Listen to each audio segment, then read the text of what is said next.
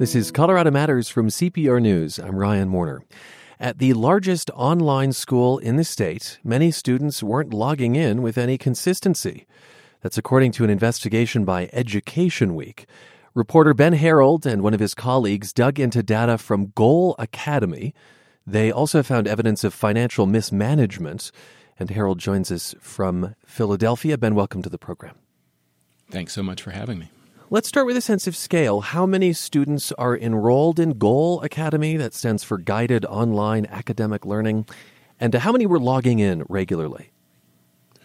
It's a 4,000-plus student school as of last school year, and the data that we looked at was pretty startling.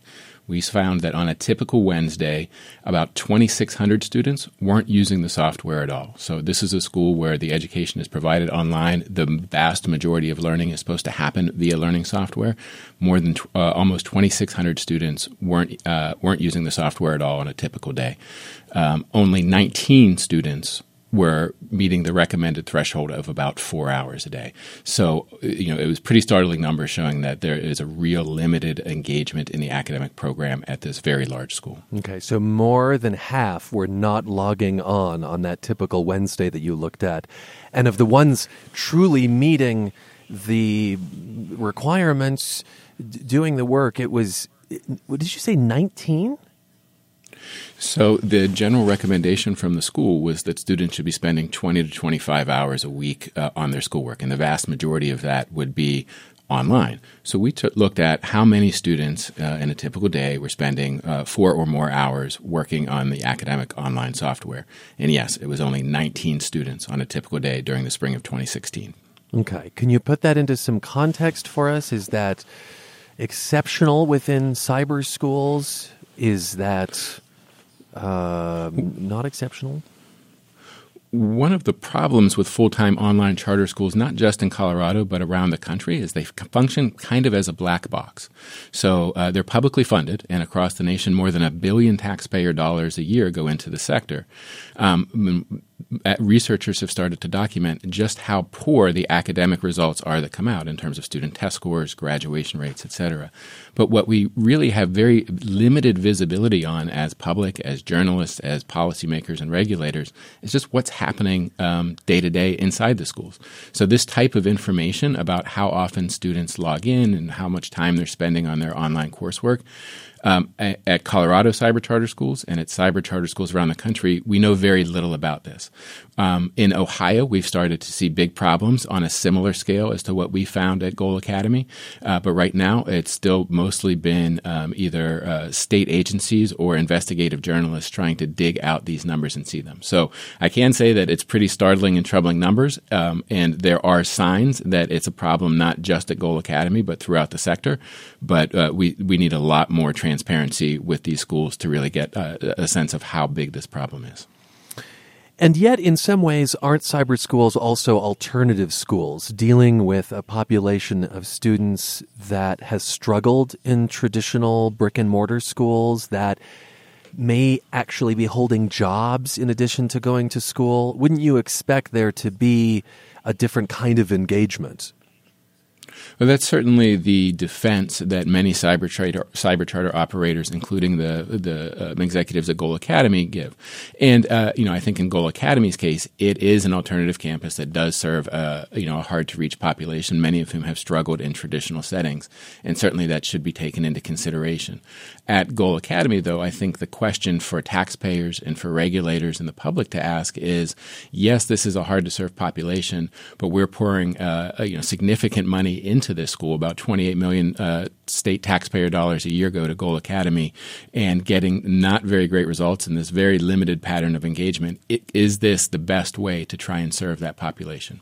And across the country, I think there's less evidence when you look at sector-wide cyber charters that they serve a population that is that different from traditional public schools. Getting not very good results, you say. Is there more to back that up besides the login rates? In other words, what about, state test scores, for instance? Sure. At Goal Academy, about 5% or so of students typically score proficient on state math exams, which is not good. And, the numbers are slightly better on reading. So what that means if in Colorado's school accountability framework is Goal Academy's results are far worse than most schools across the state. They're about middle of the pack relative to other alternative campuses that serve challenging students. So, they do meet officially their state accountability targets, but there are some questions about how meaningful those targets are. If I'm a student at Goal Academy, do I ever meet a teacher? Do I ever engage with a teacher online? Or is it merely lessons online that are kind of pre-produced? The model historically at the school, based on all the documents we reviewed and talking with current and former staff and students, is that it's a primarily online experience in terms of the academics.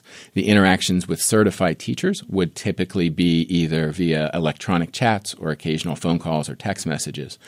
Goal Academy does have drop-in centers around the state. Typically, it would be a strip mall storefront kind of space, and a student would be able to stop in there for tutoring or other support that would come not from a certified teacher, but from historically from a learning coach that would make around $25,000 a year.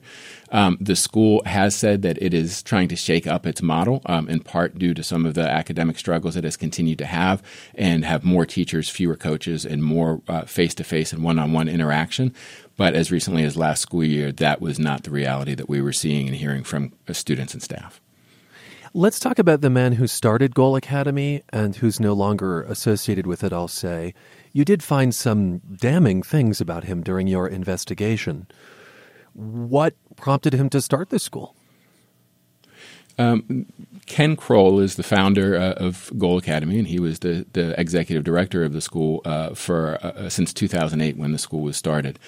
And he was previously an entrepreneur who got very interested in alternative models of education for dropouts and then in technology and online education. So he actually got started in education at a brick-and-mortar charter school network in Colorado called the Cesar Chavez Network that ended up running into big problems with nepotism and financial mismanagement and the like. And Mr. Kroll and a few others at the school were able to salvage an online program that they had been running at the Cesar Chavez Network and kind of transition that into becoming its own school.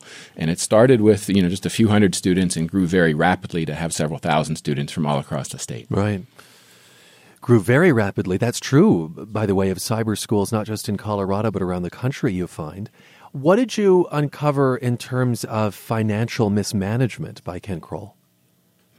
And I should say up front that these are the kind of twin pillars of the problems that we've seen in the cyber charter sector across the country, as well as in Colorado and at Goal Academy, of poor academic performance and limited student engagement, and then financial mismanagement, often as a result of for-profit management of the schools.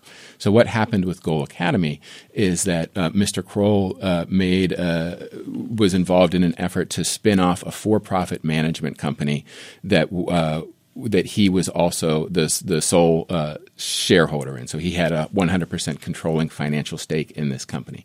And while he was serving as both the executive director of Goal Academy and the controlling interest in this company, he helped steer a large contract that ended up being worth about $5.2 million from the school to his own company.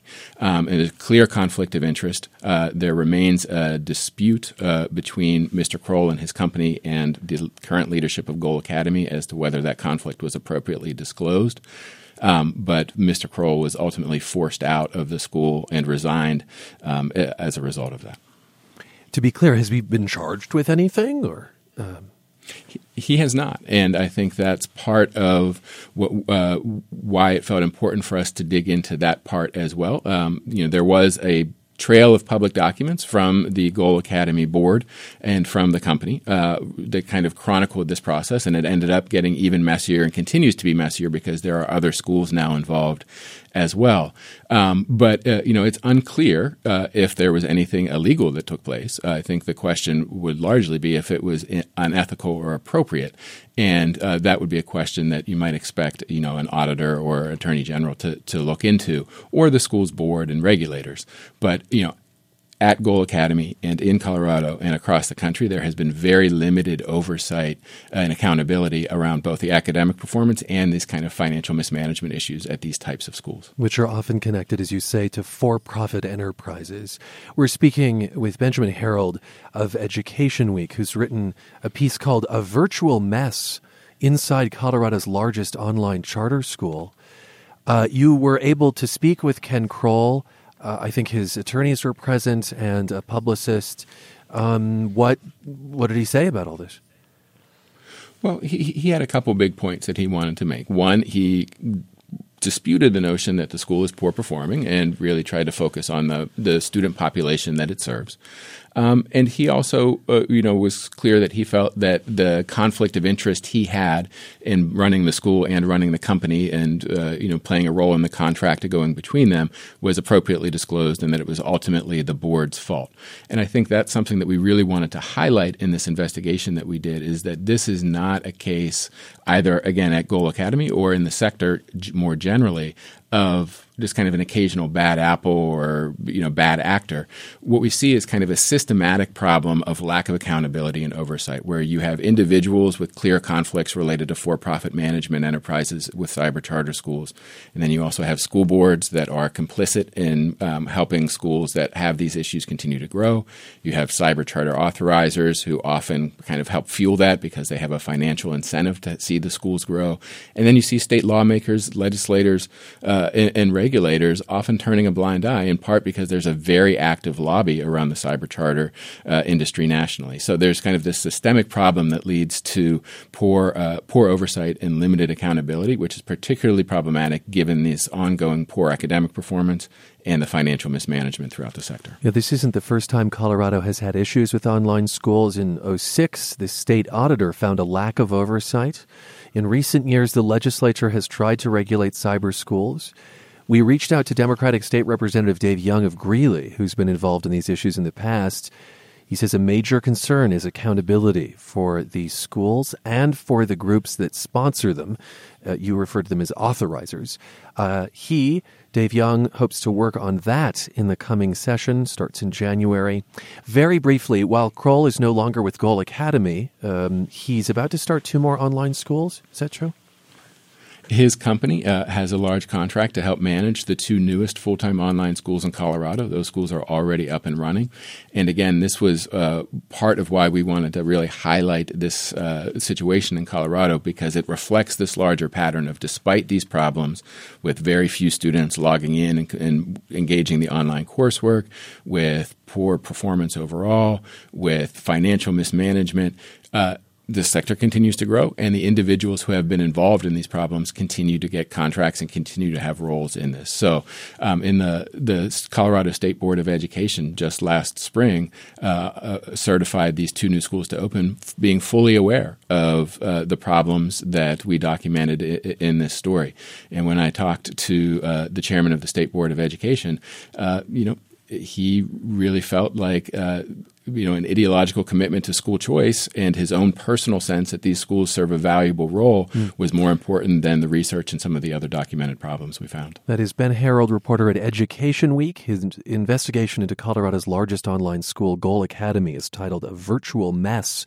You can read it in full at cprnews.org. Just ahead, why the roots of ISIS can be traced back, at least in part, to Greeley. This is Colorado Matters from CPR News. This is Colorado Matters from CPR News. I'm Ryan Warner. A book called Milestones is required reading for today's radical Islamic terrorists.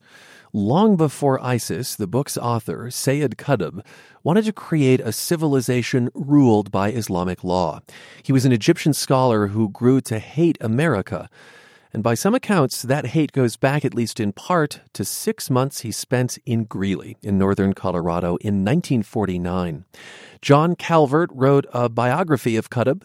Calvert teaches Middle East history and Islamic studies at Creighton University in Omaha, Nebraska. And welcome to the program. Very glad to be with you. This history largely came to light after 9/11, and we've been thinking about it more recently in light of the attack at Ohio State University, and certainly the election year focus on ISIS. At OSU, a student drove into pedestrians, then attacked people with a knife. ISIS called him a soldier, and he'd posted on social media about the mistreatment of Muslims. Do you see that student and those types of actions that may be done in the name of terror groups as related to Sayyid Qutb?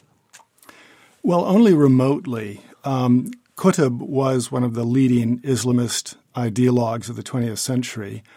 Normative mainstream Islam is about piety and ritual. It's about enacting Quranic principles in society. Islamists believe that Islam has a role to play in politics and public life, that God is sovereign over the universe, that God is the only legitimate lawmaker. What distinguishes Qutb from other Islamists, such as those belonging to the Muslim Brotherhood, was his advocacy of jihad. Qutb believed that the Islamic State should be won through force, through violence, if necessary. And it's not surprising that a lot of the leading radical Islamist ideologues today, such as those belonging to al-Qaeda and to some extent ISIS, trace their ideological genealogies back to Qutb, simply because Qutb did advocate jihad, the forceful removal of political regimes that he considered to be unethical, ungodly, standing in the way of the implementation of God's purpose on earth.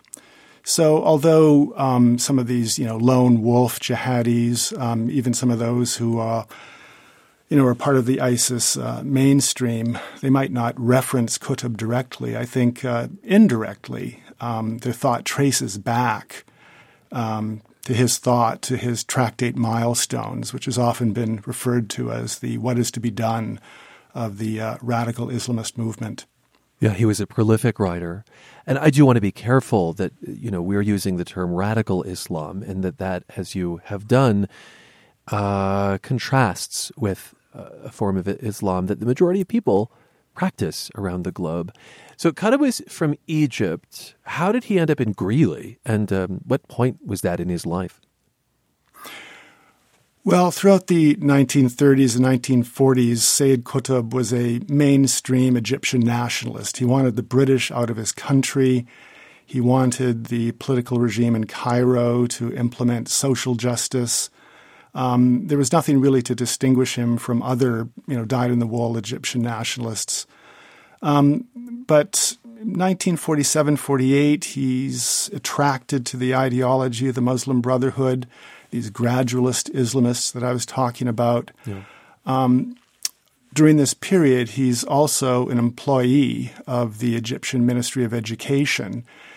And they send him to the United States to study American educational curricula and pedagogy.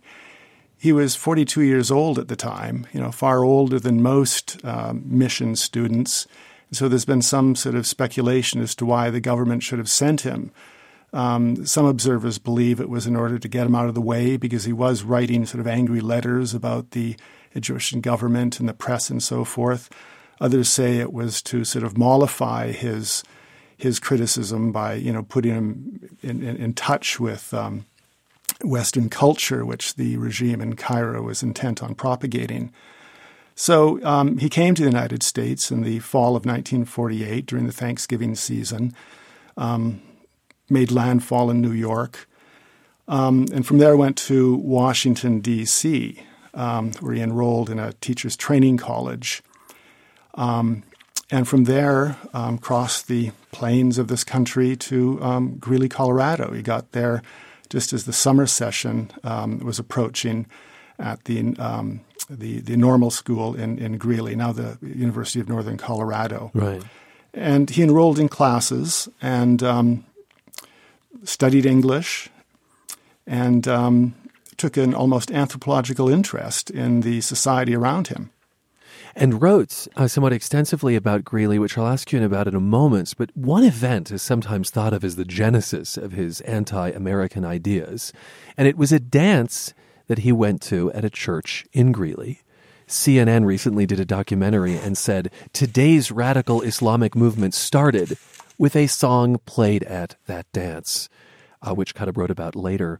But do you think the importance of that dance is exaggerated? Because it sounds as though he came to Greeley already with notions about the West.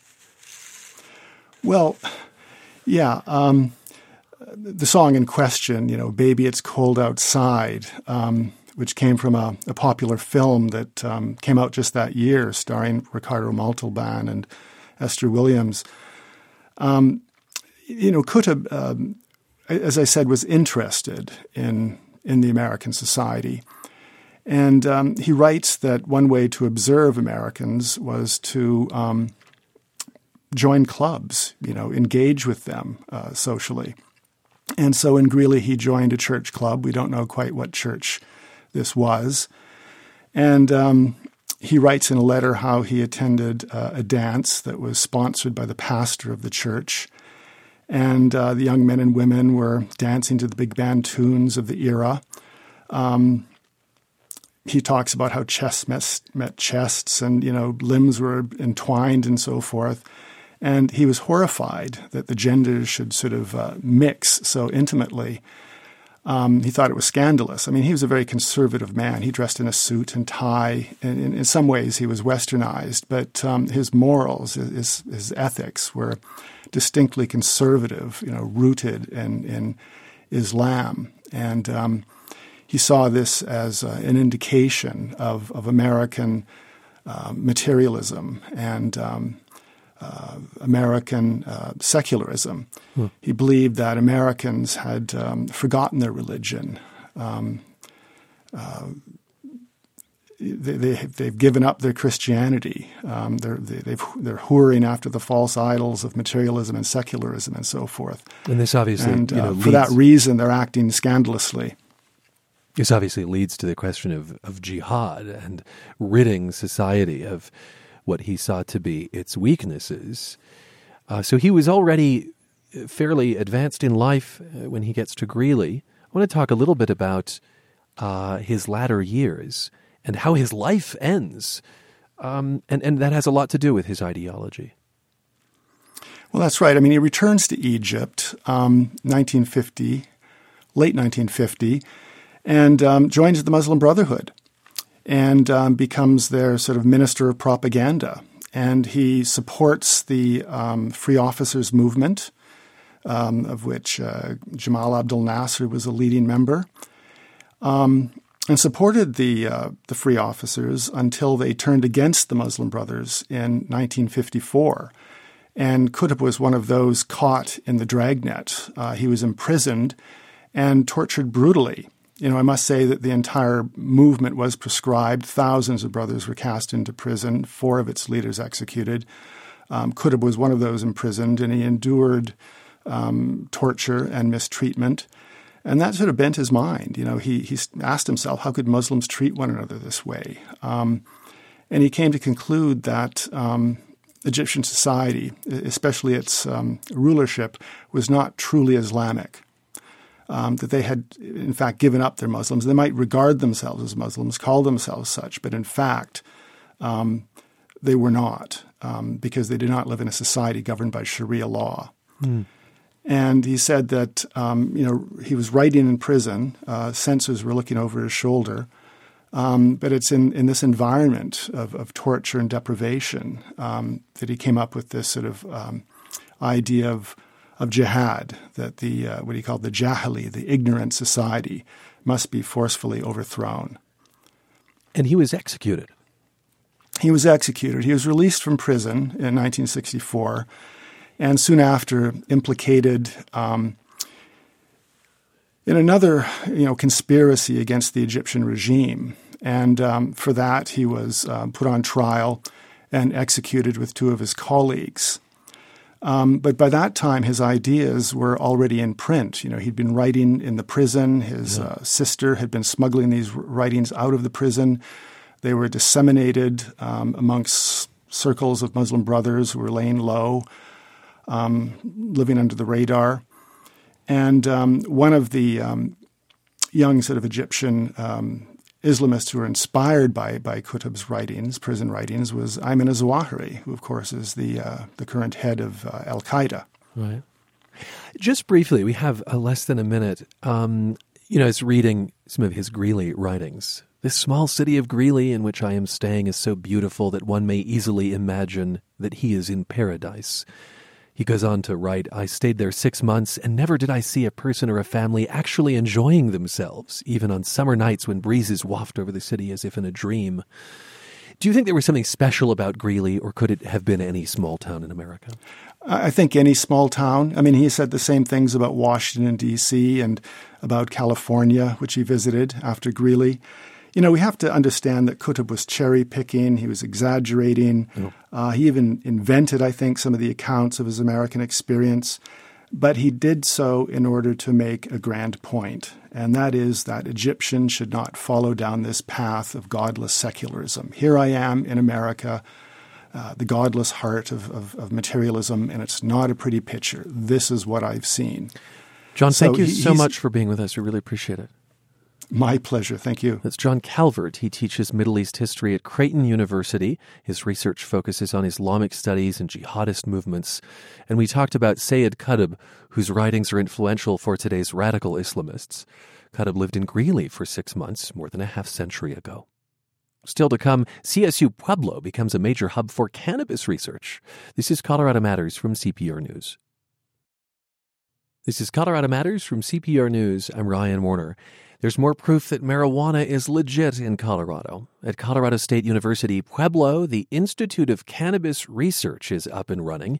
Its mission to find new uses for cannabis, like helping people with epilepsy or using hemp in 3D printing.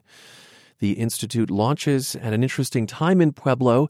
Voters there just rejected measures that would have shut down marijuana businesses in town. On the phone is the institute's interim director, that's Jen Mullen. She formerly led the school's mass communications department. Jen, welcome to the program.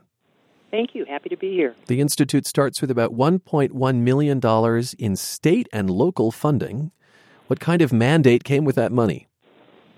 Well, you know, the state really told us that the kinds of programming that they knew we could provide really comes from a multidisciplinary perspective. In other words, we wouldn't just be doing research in biology and chemistry, but also cannabis research-related education or psychology, engineering, business.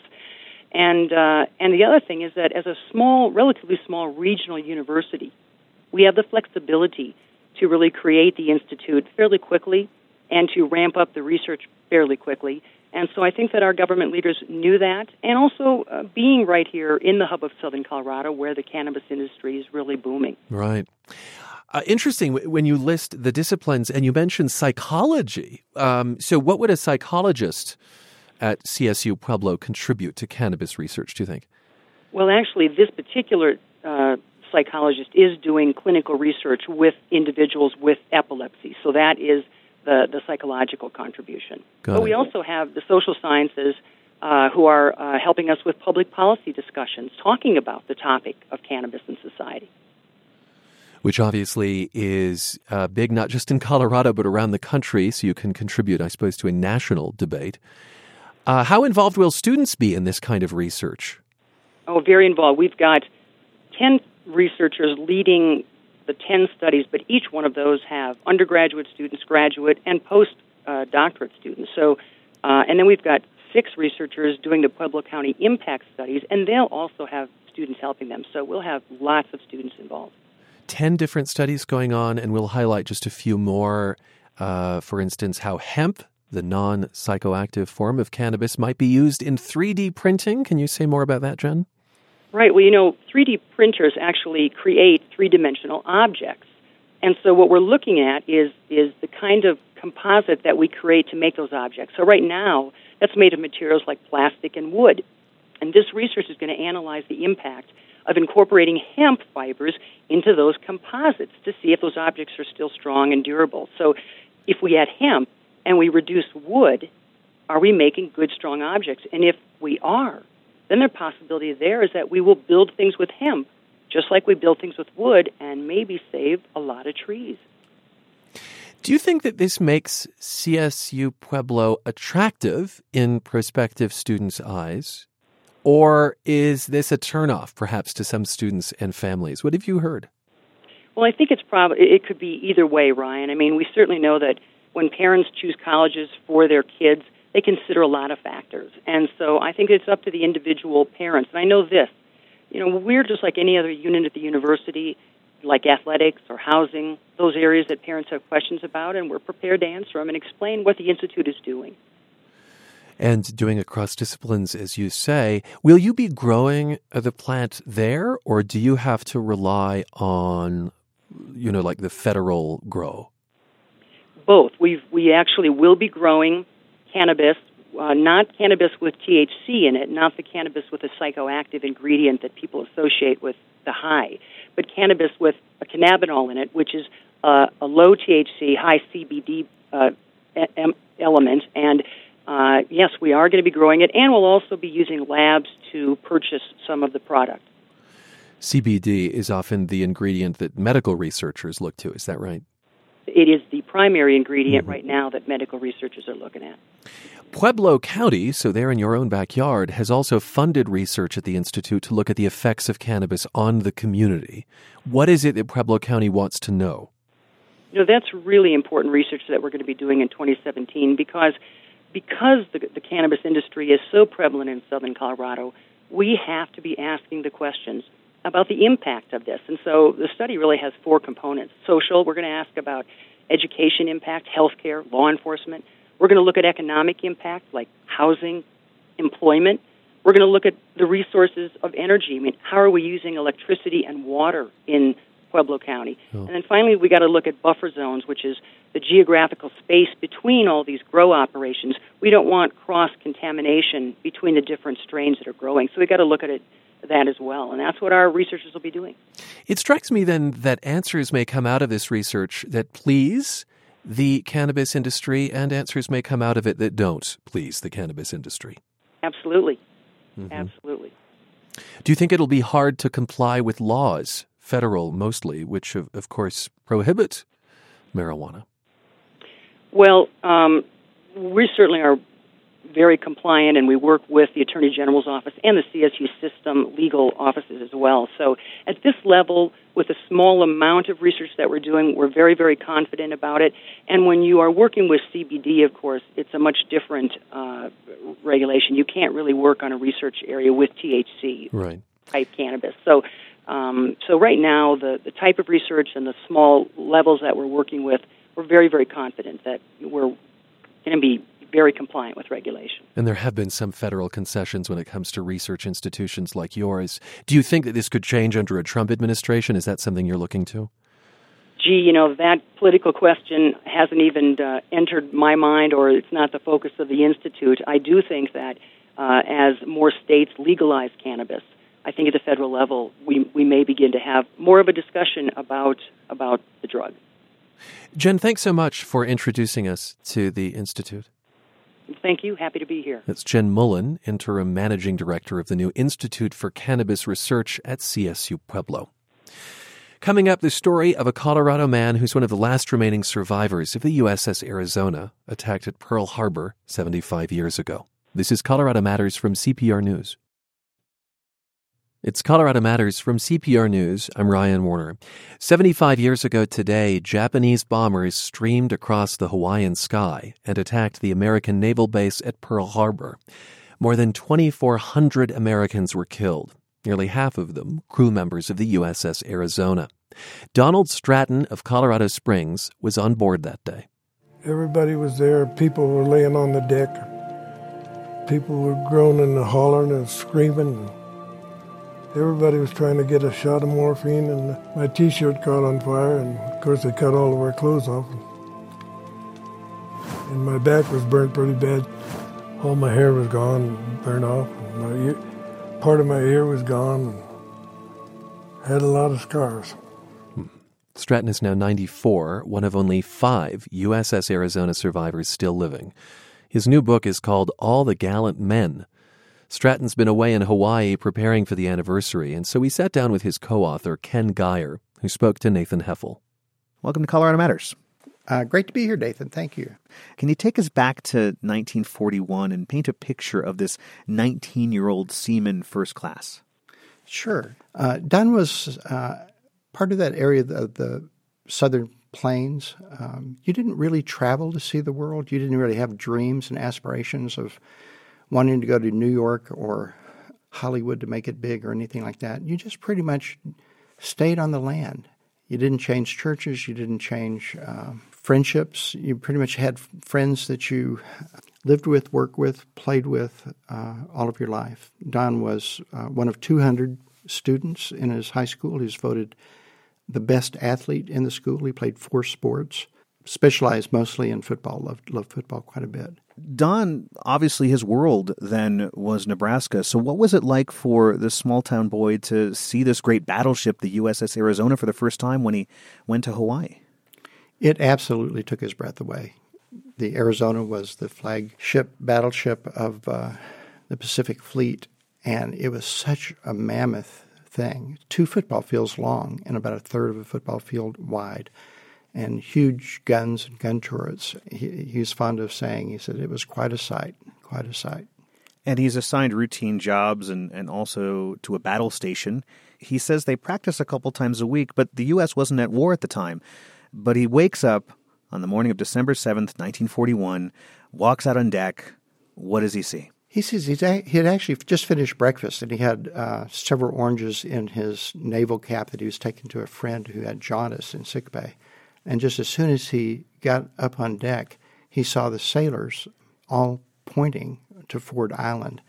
And he heard the drone of planes and the bombs beginning to drop. And then he saw one of the planes veer away and saw the characteristic meatballs. Meatballs, what they call those round red decals on the wings of the Japanese Zero. And he just went immediately to his battle station, ran up about 5 flights of metal stairs to get there. It was mainly calibrating the guns, the anti-aircraft guns that they had on board, and trying to set the altitude right so that when the anti-aircraft shell blew up, it would blow up at a certain altitude where the planes were flying, in the hope that the shrapnel from those bullets would hit the cockpit or fuel line or some other vital part of the enemy planes. It sounds like typically that would take some time, and gearing up for an attack, that would be something you could do over a series of minutes, but this was a surprise attack, and was he prepared for that? They were all prepared for that. They drilled really hard. The problem of Pearl Harbor is not in the preparedness of the sailors or the Navy or the Army. They were very prepared, and they did their drills. They were just not alert, and they weren't vigilant in terms of paying attention to some of the warnings that they had, and preparing themselves for the likelihood of and the imminency of war. And Don says the Japanese, while they were attacking his ship, they flew so low that he could see the pilots smirking and waving. It gives the impression in the book that this was very personal to him, that sight. It was very personal, and you have to take into consideration that he lost so many friends in an instant. And to see your enemy, one, not declare war, but just kind of hitting you blindside. It's like you're just walking and somebody comes up from behind you and this slams into your head and knocks you to the ground. It was that type of thing. And it was one thing for them to do that, is another thing for them to gloat over it. And just as they were dropping their bombs and strafing the ships, had this just wicked grin on their face and waving to them and making all kinds of gestures to them. And the Arizona was hit by several bombs, but the fourth one was cataclysmic.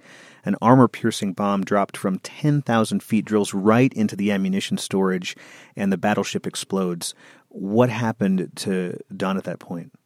Well, if you had seen the movie Pearl Harbor, the one that Ben Affleck played in, you'll see the Japanese pilot dropping the armor-piercing bomb, goes through 4 decks, and has a delayed fuse and then explodes. It went through the starboard side of the number 2 turret. Exploding at the same time when it exploded, it ignited 1 million pounds of gunpowder, 180,000 gallons of aviation fuel for the planes that they had on board, the spotting planes. But they also had just filled up the ship in anticipation for a trip to the West Coast. And so they had 1.5 million gallons of fuel on top of that. And when the bomb exploded, all of that exploded too.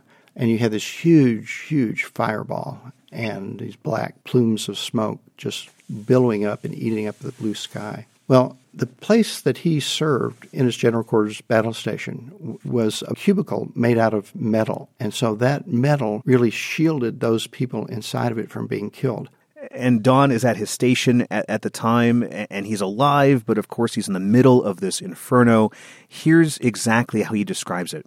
There was no escape there from down the hatches or down the ladders and everything, because everything was all so hot you couldn't hardly do anything. And one gentleman jumped out, and I tried to close the hatch and got burned pretty bad, but just pulled the skin off my arms and threw it down because it was in the way. He pulled the burned skin off his arms because it was getting in the way. Don's facing certain death, but then someone comes to the rescue. What happens? What happened was there was a momentary parting of this huge plume of black smoke, and he saw a man in another ship that was moored right next to them, in a ship called the Vestal.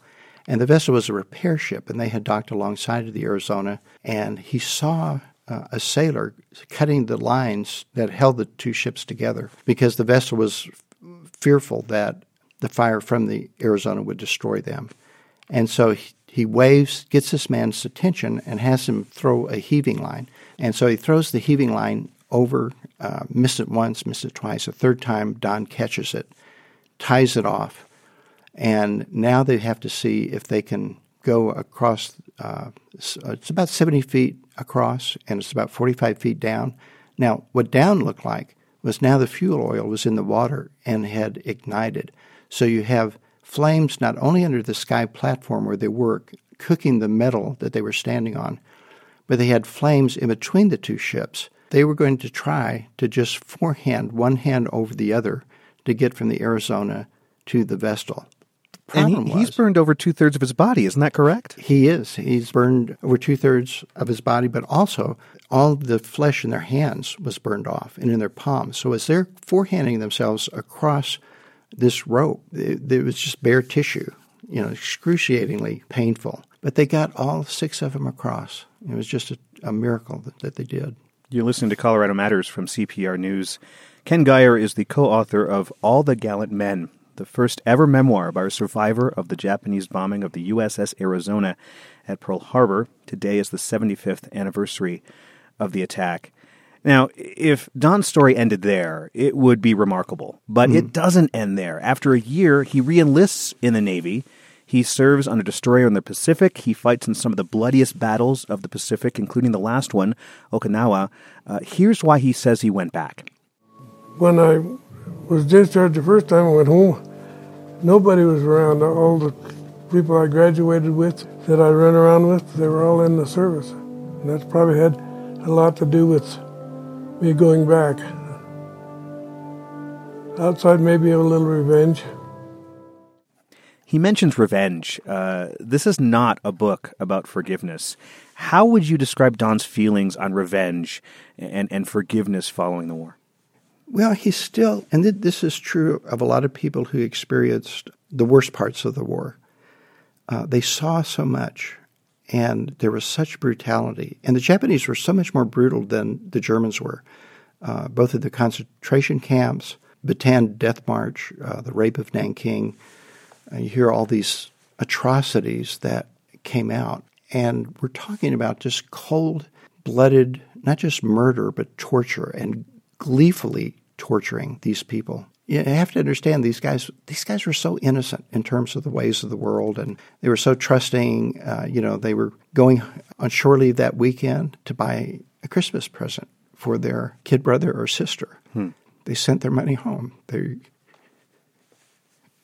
wrote to the mothers.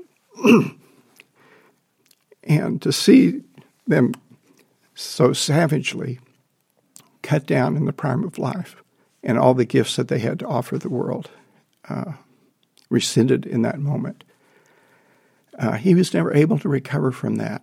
There's a part of him, he still has his scars on the outside that you can see, and some limitations physically, but you can't see the scars on the inside and the wounds on the inside.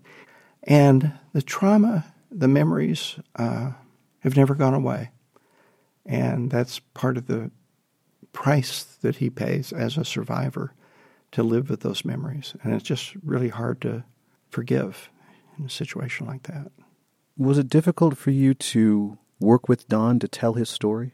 I tell you what the difficult part was, Nathan. The way the story came to me, it was not a story I sought out, and I had an immediate sense of the sacredness of it.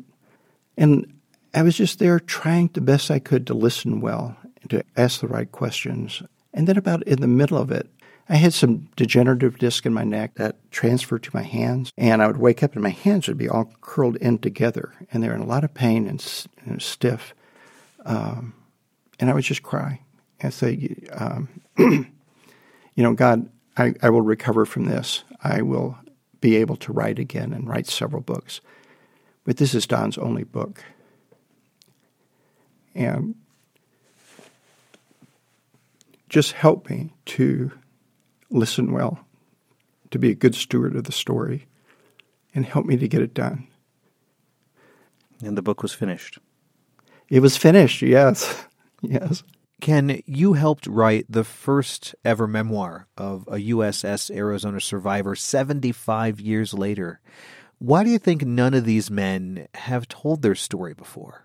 I don't know why somebody would not have written, other than that's a pretty bleak assignment to go back to those nightmarish images and feelings. But I'm so glad. I mean, his biggest fear at this point in his life, as we were starting the book, he said, I'm just afraid the story's going to be lost, that nobody's going to remember Pearl Harbor or the lessons of Pearl Harbor. And so I'm just so glad we were able to do that. There's only 5 men still living, a range from 94 to 96. In 2 or 3 years, they'll probably all be dead. I'll be gone. Ken, thanks so much for joining us. You bet. Thank you. Appreciate it.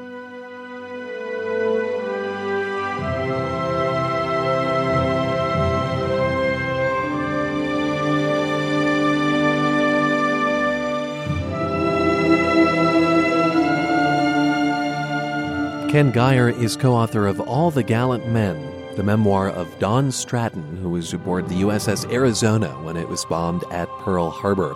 He spoke with my colleague Nathan Heffel. It is the 75th anniversary of the attack, and we are hearing music from the movie Pearl Harbor. That's the program for today. You can keep in touch on Twitter at Colorado Matters, CPR News on Facebook, or email us through the website, cprnews.org. Thanks for spending time with us. I'm Ryan Warner at Colorado Public Radio.